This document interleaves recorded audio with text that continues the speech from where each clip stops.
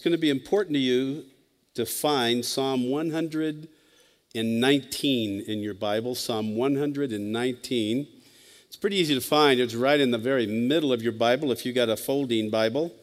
And of course, if you have one of these Bibles, you just go there. So let me pray, and then we will look into the whole subject of knowing God's will. How can I discover God's will? Father in heaven, we thank you that your Spirit is powerful. We thank you that you give eternal life freely to all who believe, and more than that, you make us new on the inside. I want to pray for the community that is so near to my heart, new on the inside people at Church of the Open Door, and I also pray for my friend David Anderson as he teaches through the book of Hebrews this morning. I pray that you would encourage them by your word, lives would be changed.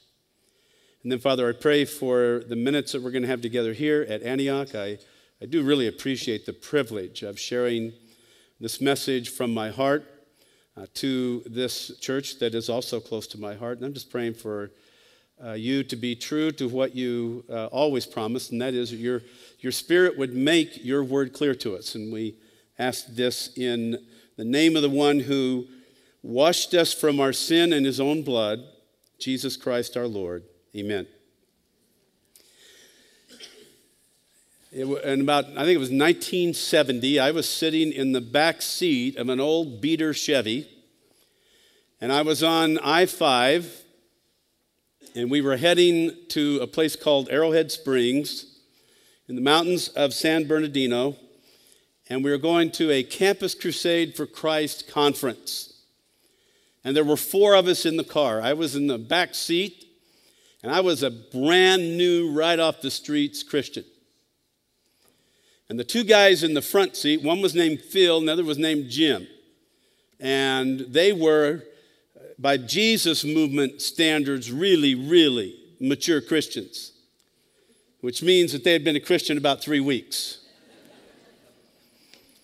And this is all new to me. So I'm driving down there with these guys, and these were guys who were discipling me. And we're in the mountains coming into the LA Basin. And Phil turned to Jim and he said, "Jim, ask God where we should eat lunch." And I was like, whoa. Are you kidding me? What a concept. I'm like looking out the window and wow, he's going to tell us exactly where to eat lunch. So Jim, man, he prayed his heart. Father, we know you're in heaven. We know that you have something for us today, and we're just asking you to tell us where to eat lunch. I'm in the back seat praying with one eye open like, are these guys for real? Or is this really what they're doing? Sure enough, they prayed. And Jim said, take this turn off. We're going to go right there. So we pulled into this place, and I was in awe that God had chosen this place for us to eat lunch. And I walk in, and food was lousy. The service was horrible. I was going to use the restroom. I decided not to because it was so filthy. I knew that I would catch something, so I just decided to cross my legs and make it to San Bernardino. And I remember thinking, if this is God's will for us to eat lunch here, I'm just wondering why he didn't lead us. If I were God, I'd lead you to a better place. I realized since then that this is a hot topic among Christians, how to discover God's will, how to discover the will of God. We all face decisions. As I speak often on college campuses and speak to young people and speak at conferences around the world, I find that whether it's someone who's a brand new Christian or someone who's a seasoned missionary in Tanzania, they're going to come up to me or they're going to sit with me around a table at a meal and they're going to go, hey, I'm facing this choice. What do you think I should do? Should I live in this neighborhood or that neighborhood? Should I go to this church or should I go to that church? Should I have this career or that career? Should I marry this person or should I not marry this person? These are the choices we face. And there are two camps when it comes to discovering God's will. The first is what I would call the dot camp. The dot camp. The dot camp, that's those who say God has a perfect dot for you to be on, and you need to discover that dot. Not only will God tell you who to marry, but he'll make it so clear that you'll know you're on the dot. The other camp is the circle camp. The circle camp. So I call this the circle and the dot. The circle and the dot. The circle camp says to us that all you need to do is stay within the prescribed will of God. Just do what the Bible tells you. And don't worry about whom you should marry or where you should live or where you should eat lunch. The dot camp says, kind of live in this mysterious. So I call it the circle and the dot. And over the years, as I was thinking about this and vacillating between both camps, sometimes I think I want to be on the dot camp, and sometimes I think I'd want to be in the circle camp. I began, as I was studying God's Word, I would find very familiar verses, extremely familiar verses. And through the exposition of God's Word, meaning teaching it verse by verse over 40 years, 8 of these passages really, really stood out. And I realized if I was reading them for the first time, this is a God's guidance verse. This is telling me to expect God to guide me. So is it the circle or the dot? I think it is both. And I was taking a young man, a guy that I had discipled for a number of years, and this was about 7 years ago. I was taking this guy through these 8 principles. I was on the phone with him. He said, what do I do next? And I was giving him these 8 principles. And he said, Ed, he was, well, slow down. You need to put this in a book. And so I did. The book is called The Trail. If we could get that picture of the trail, there we go. It's an allegory, the circle and the dot, now the trail. 8 simple truths to help you discover God's will. 8 simple truths to help you discover God's will. What I have found is, and discovered is, that both the circle and the dot crowd are right. That there are those principles on God's guidance that tell us very clearly that we should make sure that we are in the circle of God's prescribed will. But there are also those passages that encourage us to relate to God and with His community in such a way that we can live with confidence that we are in the will of God, not only His circle will, but His dot will. And I'm here to tell you that I've been applying these to my life for all of these decades, and I can say very clearly and without reservation, I know for sure that God guided me to marry the love of my life, Judy Chrisman, now Judy Underwood. Seems to be working out, 43 years, and I still love her with all my heart. I know for sure that God was guiding me of all the places that I could go to school. I know for sure that God guided me to UC Santa Barbara. I know for sure of all the places that I could serve as a young lieutenant in the United States Army. I know for sure God guided me to Katterbach, Germany.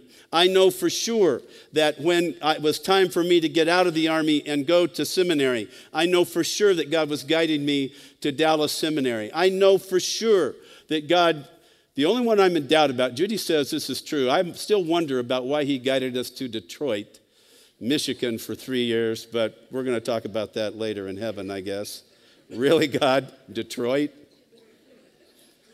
I know for sure that he guided me back to the West Coast to plant a church in the Cascades. I also know for sure that 17 years ago, he guided me to Church of the Open Door, and I know for sure that he guided me here today.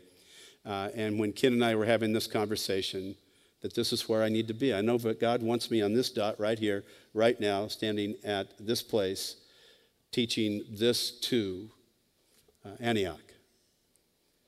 I'd love for you to live with that confidence. These 8 principles revolve around 2 questions. The first is the circle question. The circle question. And the circle question is, am I the type of Christian who would recognize God's guidance? That's the first question we should ask.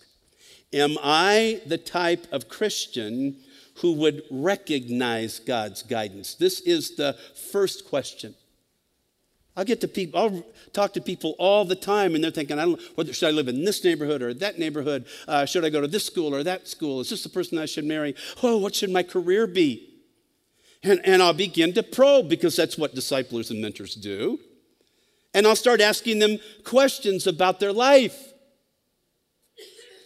And they will reveal to me that there is a part of their life totally out of the will of God. And what I'm saying to you is, God has a will for you. It's coming to you in one message over and over and over again, and that is to repent. Until you get your life square with God, He's really not interested, because He wants your heart more than He wants to guide you toward a career. So the first question that we all have to answer is, am I the type of person, I guess we could begin with, because God's guidance to all human beings. Jesus said this very clearly. This is God's message to all human beings. We're all screwed up and we need to be rescued. And Jesus said that the Holy Spirit is telling everyone, come to my Son and believe in Him. So if you're here today and you have yet to trust in Jesus Christ, you haven't recognized Him and entrusted your life to Him as the one who could rescue you from yourself, basically, then I know for sure God's will for you. Jesus said it very clearly over and over and over again. He wants you to trust Him. He wants you to begin this journey that we call eternal life, and He will give you His very life, the life of God, if you would believe in Him. And that's God's guidance to all human beings. But there is this question that we all need to ask. And 3 of the principles that I have in the trail, it's a little allegory, about 100 pages, have to do with this first question. Am I in the circle? How can I know if I'm in the circle? I need to make sure that I'm in the circle of God's prescribed will before I start getting specific. And I need to be living in community, because I'm too sinful and I'm too stupid and I'm too delusional that I will kid myself and I will think I'm living within the circle of God's prescribed will. But anybody close to me would be saying, dude, are you kidding me? That's not the way you love your wife. Quit worrying about where you should eat lunch and start loving her. I do believe 4 of these principles that come from very familiar verses, that when you're reading for the first time, you go, wow, that's really a guidance verse. Those have to do with answering the second question. And the second question is, what is God's personal and specific will for me? What is God's personal and specific will for me? What I'm telling you is that I do believe with all my heart that it's possible to live with confidence. I disagree with the circle crowd. I disagree with those who say that our loving Father just wants us to hang out, read the Word, do what it says, and not worry about where we live and what career we choose and what path we should take in life. I'm a father. I know a father's heart. I care about the choices that my children make. I want them to make good choices, and I want to help them make good choices. Just makes sense that God the Father would want to guide us in the same way. One of those principles has to do with both the circle and the dot.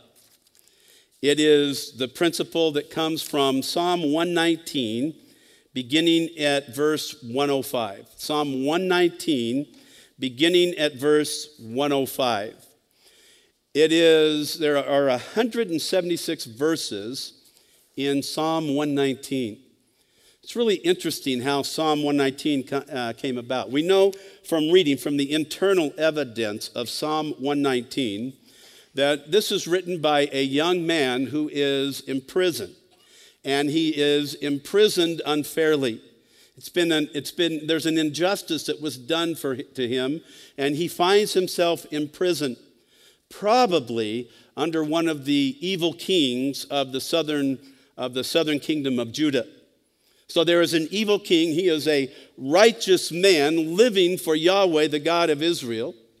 And there is an unrighteous king, and for some reason, he ticks off the unrighteous king, and he is in prison.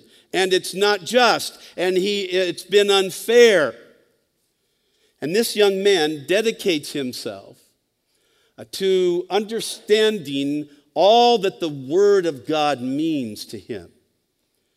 So I'm sure if you've been a Christian for a while, you know that Psalm 119 is all about the Word of God and how dear it is to him. He uses 8 or 9 different Hebrew words to describe the Word of God. And to help him remember these, it was made to be memorized. So to help him memorize this, every 8 verses begin with one Hebrew letter, with one of the Hebrew letters out of the alphabet. That is also how we can tell the themes of each of the verses. In Psalm 119, verses 105 to 112, they all begin with the Hebrew letter nun, which we'd think of as in. And this was made to be memorized. Hebrew children would memorize this so they would understand that God's word was important to them. So this is a young man unjustly put into prison, and he is writing on these subjects and how the Word of God informs these subjects. In Psalm 119, 105 through 112, he talks about the circle, but I also believe he talks about the dot. I think that Psalm 119 is one of the most important passages on God's Word in all of Scripture. I've preached this, I bet, 50 times. Every single time I talk about this, someone comes to me and says, wow, this has opened up my eyes to the guidance of God. And that's my prayer, that this one simple sentence that I'm going to teach you at the end of our time together would help you live with the confidence that you are not only in the circle, but that God is guiding you to the dot of his good and perfect will. Romans 12, 1 and 2 says that when we give our life to God in response to his mercies, then God leads us in such a way that we will live out his good and perfect will. That's what he says. So don't be afraid of discovering God's will. Do be afraid of the hocus pocus sometimes of the living dot-to-dot crowd.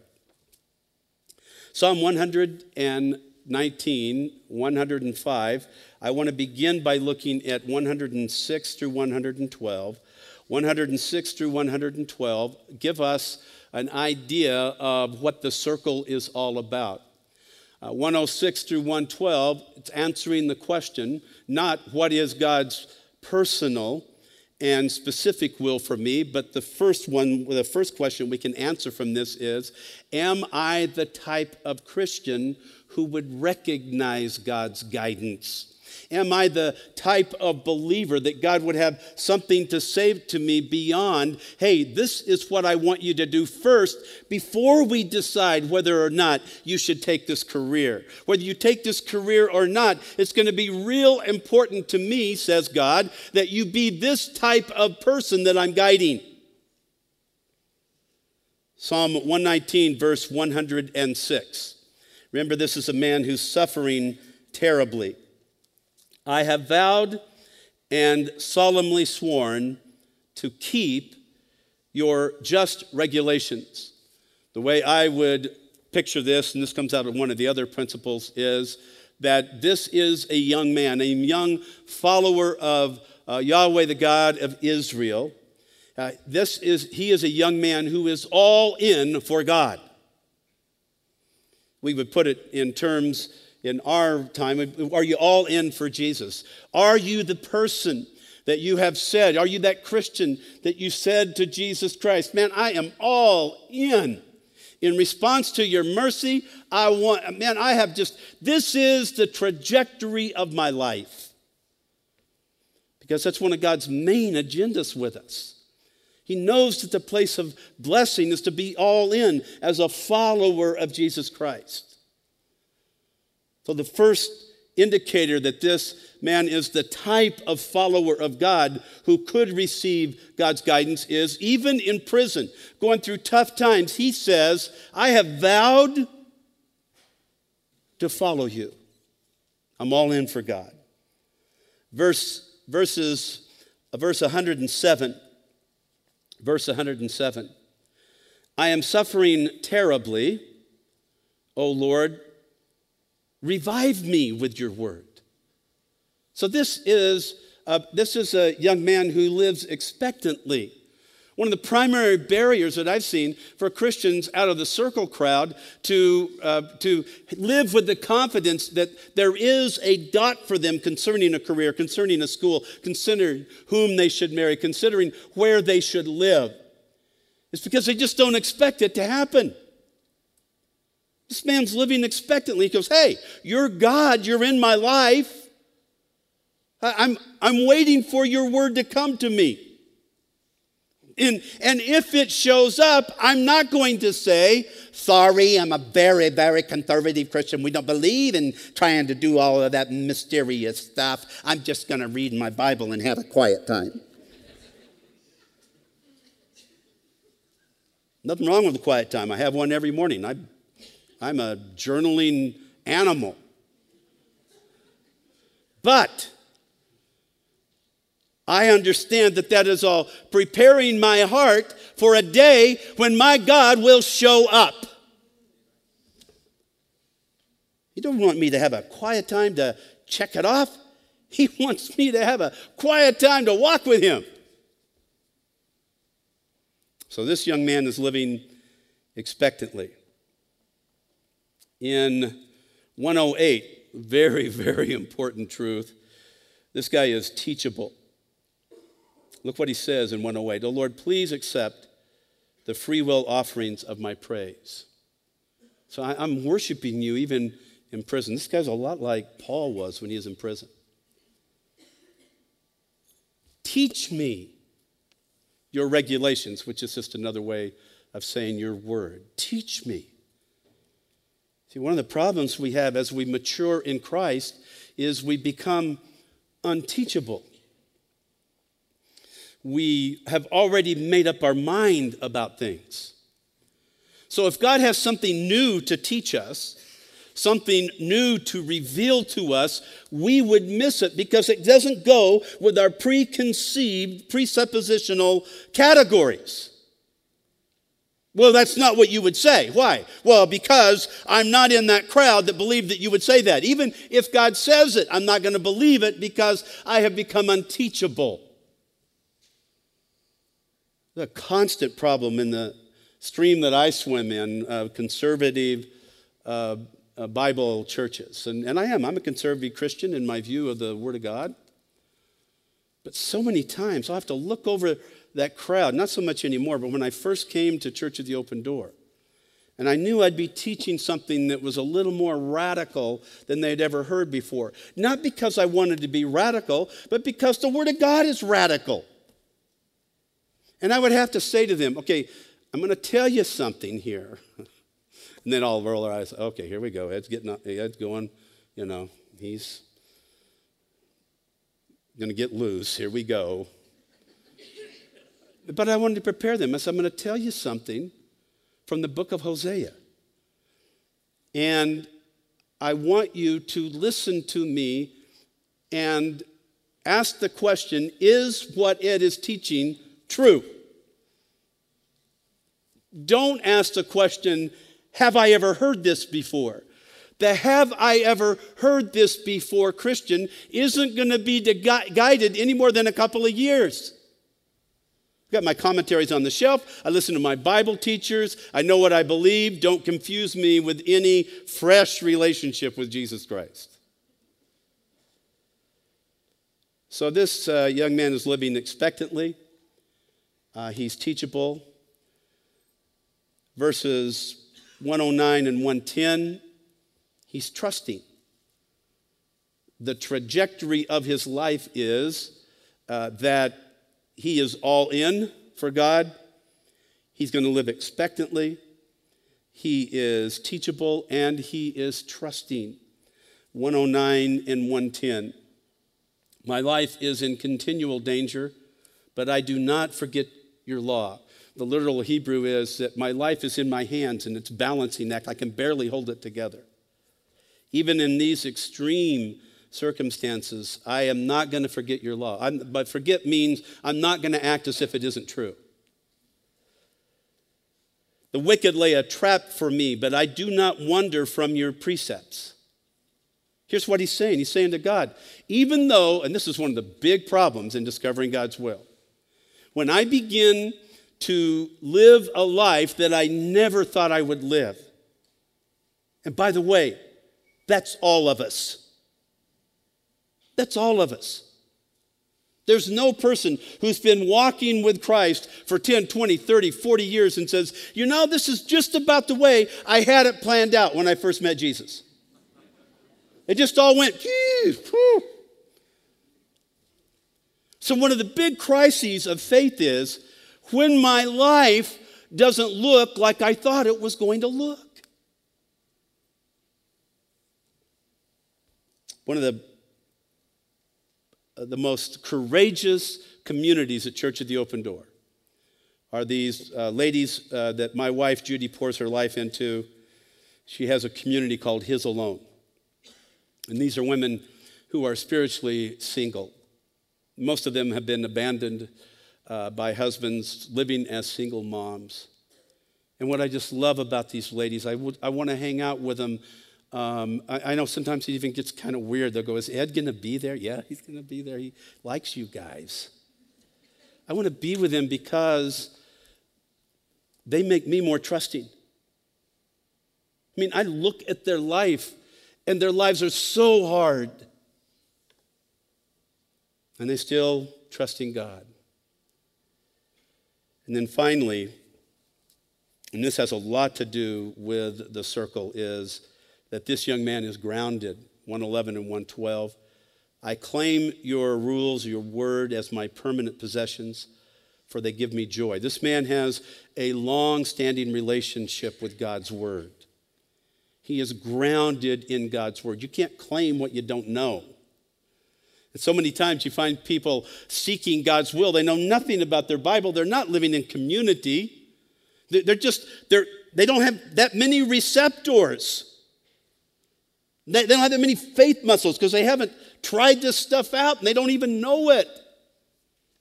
Become very vulnerable to somebody turning them sideways. And I am determined to obey your statutes at all times to the very end. So this is a young man who has already answered the question, am I the type of follower of God who could recognize his will? Well, of course he is. Look at him. He's all in for God. He lives expectantly. He expects God to show up in his life. He's teachable. If God the Holy Spirit, through community or through the Word, wanted to change his mind, he could change his mind. He's trusting no matter what the circumstances are, and he's grounded. In Psalm 105, there is the dot verse, Psalm 105. I'm sorry, 119, 105. Your word is a lamp to walk by and a light to illumine my path. Your word is a lamp to walk by and a light to illumine my path. This is where the specific guidance, there's no way that he isn't talking about specific guidance here. A light to walk by. It is in their culture back then, that would be a small bowl that had oil in it and a floating wick. And they would keep this small light next to their bed. So if they're getting up in the middle of the night, they would pull that out and you wouldn't stumble over anything. And you could, like if you had to go to the restroom, you could make it to the restroom. If you wanted a drink of water, you could make it without tripping over stuff. I just did this last night. I was in the hotel room. And I was drinking, 8, 9 cups of coffee last night at the Kilns thing. And suddenly, about 2 o'clock in the morning, I needed something to guide my steps. And I had my iPhone next to me, so I just turned it on, and it gave a little glow, and I was like, okay, there we go. There we go. There's the door. Doink. That's all set. But there is another application, the light. So we have the light was a torch. The light was typically a torch that they would light, and this would be what they would take, like if you were visiting someone at night or you were going somewhere at night, you would take your torch with you, and it would illuminate the path. And you could see out far ahead enough to know that you were on the right path. So I was thinking about this. iPhone has this too. I wonder if the guys who made the iPhone had read Psalm 119. But we got this thing, right? We use this all the time. When we're just using this, that's the lamp to my feet. When we're using this, that's the torch to light my way. And when you study these in context in other passages, you realize that the lamp is always used to describe that next step. And the torch, in other places where that's used, is to talk about the general direction, far enough down the road that that's where God wants you to go. Here's what I believe the psalmist is saying in 119, 105. Now that I am sure, the circle has to do not with what I know about God, but what God knows about me. Does that make sense? God knows that I'm one who would receive his guidance. And so he is going to guide me. And the way he's going to guide me is that he's going to show me the next step, and I'm going to have the general direction of where I should go. He's always going to show me. I'm 64 years old. And from the time I look back on my life, and God always had shown me, it might have taken some time to figure it out, but he had always shown me the next step, and he's always shown Judy and me where the next direction. We're dealing with a big decision right now in our life, and we're claiming this. We're taking it one step at a time, and we're asking God to give us that direction. When I first read this, I immediately recognized what this means because I lived it. Here's a picture of a fireman for the Fulton Hotshots. And this guy looks now the way I looked then, when I was much younger. I was a fireman for the U.S. Forest Service. And we were on a fire in the Kern Canyon, so we just want to notice that guy's wearing a headlamp.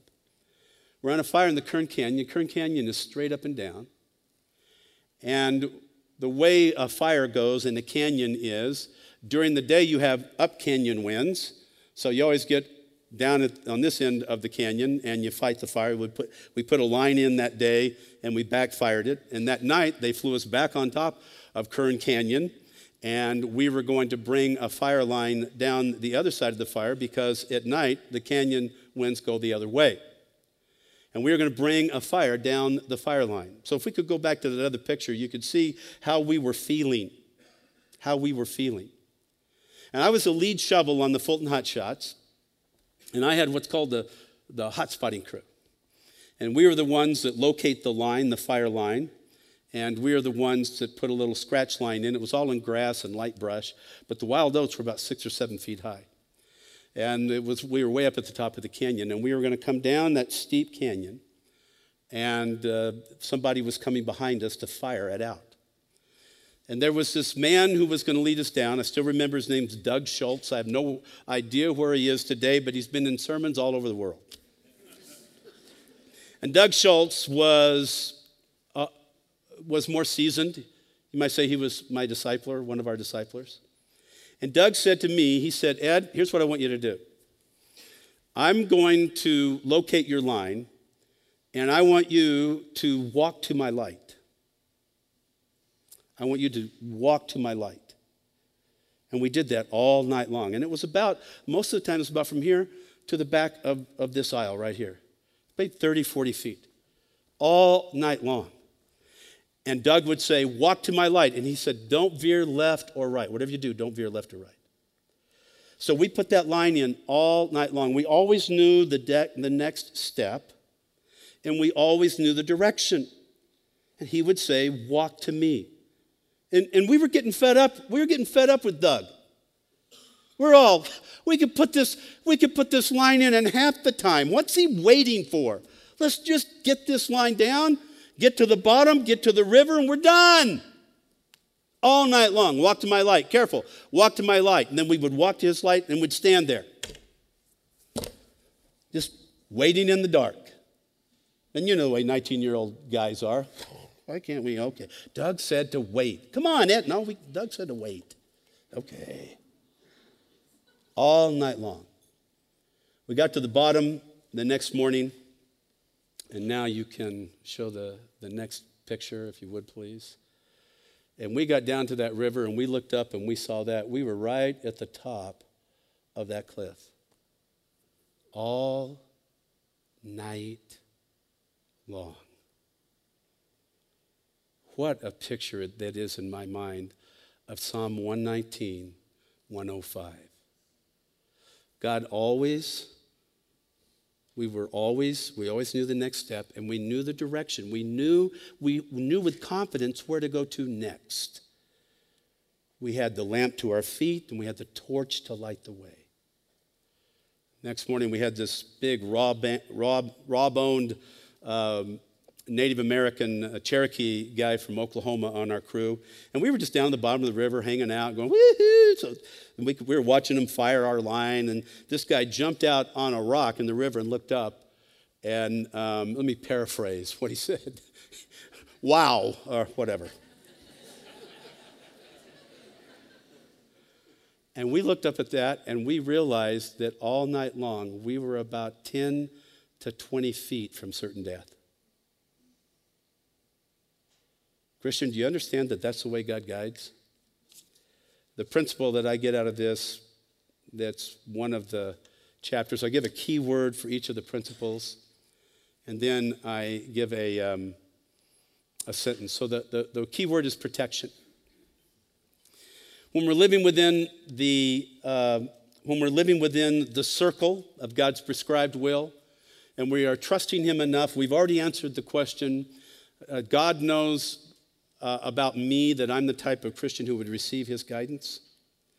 And I'm looking for the dot. I need to realize, even though I believe that there is a dot, that I am being protected by what God reveals. How many of you would say, if you've been a Christian for 30, 10 years, 5 years even, that it would have been good for you to know everything in front of you? Be like one of those bugs flying into light. This is going to happen? I'm so happy that in 1971, when I became a Christian, God didn't tell me in 2000, in about 30 years, you're going to get leukemia. It's going to be real hard. They just kept guiding me a little bit at a time.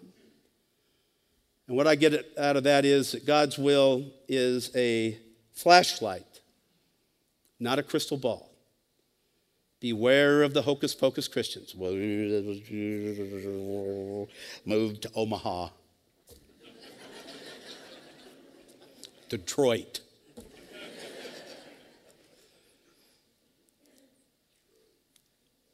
Our place in this is to walk to the edge of the darkness and wait. Walk to the edge of the darkness and wait. We should trust God to care for us and protect us from all that we don't know. When He's guiding us, He has all the facts. We don't. He will always give us the next step. He will always show us the path. Walk to the edge of the darkness and wait. I know when I speak to a group like this that there are some of you who feel like you're right at the edge of the darkness. I'm just telling you from personal experience that if you would walk to the edge of the darkness, if you wait, you might have something going on with your children. It just seems like it's never going to get better. You're just staying faithful to God. Wait. He's going to show you the way. It might be your finances. I don't know what it is. Let me just give you one closing picture of this, of walking to the edge of the darkness and wait. I resigned my commission in the Army. Judy and I loved our life in Ansbach, Germany. And I resigned my commission in the Army, feeling absolutely certain that God was guiding us to go to Dallas Seminary. We showed up at Dallas Seminary in the summer, and we had no money. I remember we used every penny we had for the gas to drive to Dallas. A very nice Christian man let me rent a house from him in Garland, Texas. And rather than before, I didn't have a job yet, so rather than me having to work for it, he was letting me landscape this place. We had 2 children at that time, and we had just landed in Dallas, and I was putting together a railroad tie retaining wall in our backyard. And Judy, my bride, had come to me and that morning, and she said, "Are you going down to the seminary? Are you going down to the seminary? We need to get your GI Bill." Back then, we had the GI Bill, and we were going to live off that until I found a job. And I said, "Yeah, I'm going to go down this morning, and I'll get my GI Bill. They say that they're in." So I went down to Dallas Seminary, and I stood in line for the veterans, whatever it was, K through Z. And I walked up, and I said, "Hi, I'm Ed Underwood. I'm here to get my GI Bill." And the lady looked up, and then she looked up again, looked down, looked up again. She said, "I'm sorry, Ed. There's no record of your GI Bill here." And I had been in the Army long enough to know when they screw up paperwork, oh man, they screw it up. So I'm driving all the way back out to Garland from downtown Dallas. I'm thinking, what am I going to tell that green-eyed beauty who asked me, is it absolutely necessary that we leave Ansbach? I have so many friends. I love the Army. Are you sure God wants us to go to Dallas? "Oh, yeah, honey, sure. I'm 100%. What am I going to say to her? And I was so preoccupied. She came back, and she came out in the backyard, and she looked up at me. And every husband knows this look. Your wife looks at you in a way like shaking her head, and "Please tell me what I want to hear." And she said, "So you got your GI Bill?" And I said, "Honey, I didn't. There's a problem. Eddie, what are we going to do? We don't have money for food." I know. And I just said, "Here's what we're going to do." We looked out on the plains of Dallas. It's 105 degrees next to that railroad tie retaining wall. And I held her hand, and we got on our knees. And I said, "God, you have got to show up here. You have got to show up here. We are going to trust you. But we need you, and we need you now." I said, "Sweetie, let's just go in, get a glass of iced tea." Our plan was that we had some canned goods. We were going to take them back to the grocery store and tell them we didn't really need them, that we bought the wrong thing so we could get some cash to buy the kids something for breakfast. That was our one and only plan. I guess our plan was to lie so we could get some money, but that was my plan. Walked back into the living room. Judy was pouring the iced tea, got a knock on the door. And it was a guy I'd never met before. And he said, "Hi, are you Ed Underwood?" And I said, "Well, yeah, matter of fact, I am." He said, "Hey," his guy's name was Glenn. He said, "I'm Glenn. I go to DTS too. I'm a veteran. They had misfiled your GI Bill with mine.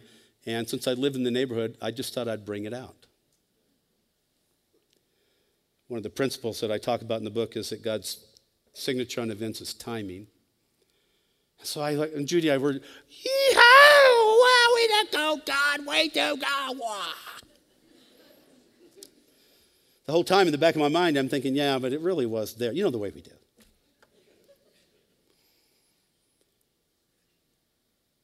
Another knock on the door. Rung the doorbell this time. I go, and it's a Western Union guy. That's how old I am. It was a Western Union guy. They would bring you telegrams. And he said, "Are you Ed Underwood?" And I'm thinking about my prayer. I'm thinking suddenly everybody's really interested in who I am. I said, "I am." He said, "Would you please sign here?" So I signed. He handed me an envelope. And I looked on the outside of the envelope, and it was from Frank and Cindy Grubbs, friends of ours who were in our Bible study in Ansbach, Germany. We hadn't seen them for 2 years because they had been transferred to the 25th Infantry Division in Hawaii. Hadn't seen nor heard from them in 2 years. And I opened up the letter, and something fell out. And it said, "Hi, Ed and Judy. This is Frank and Cindy. We were at a prayer time with our Officers Christian Fellowship group here in Hawaii, and we were thinking about our time in Germany. We just wanted you to know we love you." And I thought, well, that's kind of cool. I get on my knees, I pray, I get my GI Bill check, and the timing is perfect, and I get this nice letter from my friends. Judy had reached down to pick up what was on the floor, and her hands were trembling, and she was crying. And she said, "Eddie," she handed me a cashier's check for $2,000. Think about it. They decided to write the check. It went somewhere in Western Union. The thing's misfiled. This guy happens, and it seems all random. It is not random. I got on my knees. I begged God to please show up. Don't tell me God doesn't guide his people. Don't live without absolute confidence that you are in God's good and perfect will. Father, I want to thank you for the privilege of preaching these truths for the first time here at Antioch, and I want to pray, Father, that you would give these men and women of faith the courage to first ask the question, am I the type of believer that would recognize your will? And to hear very clearly, if there's a need for repentance, that's your will for them. But I also pray, Father, that they would live with the expectation that you do show up, you do guide, you are powerful, and you are good. Praise your holy name.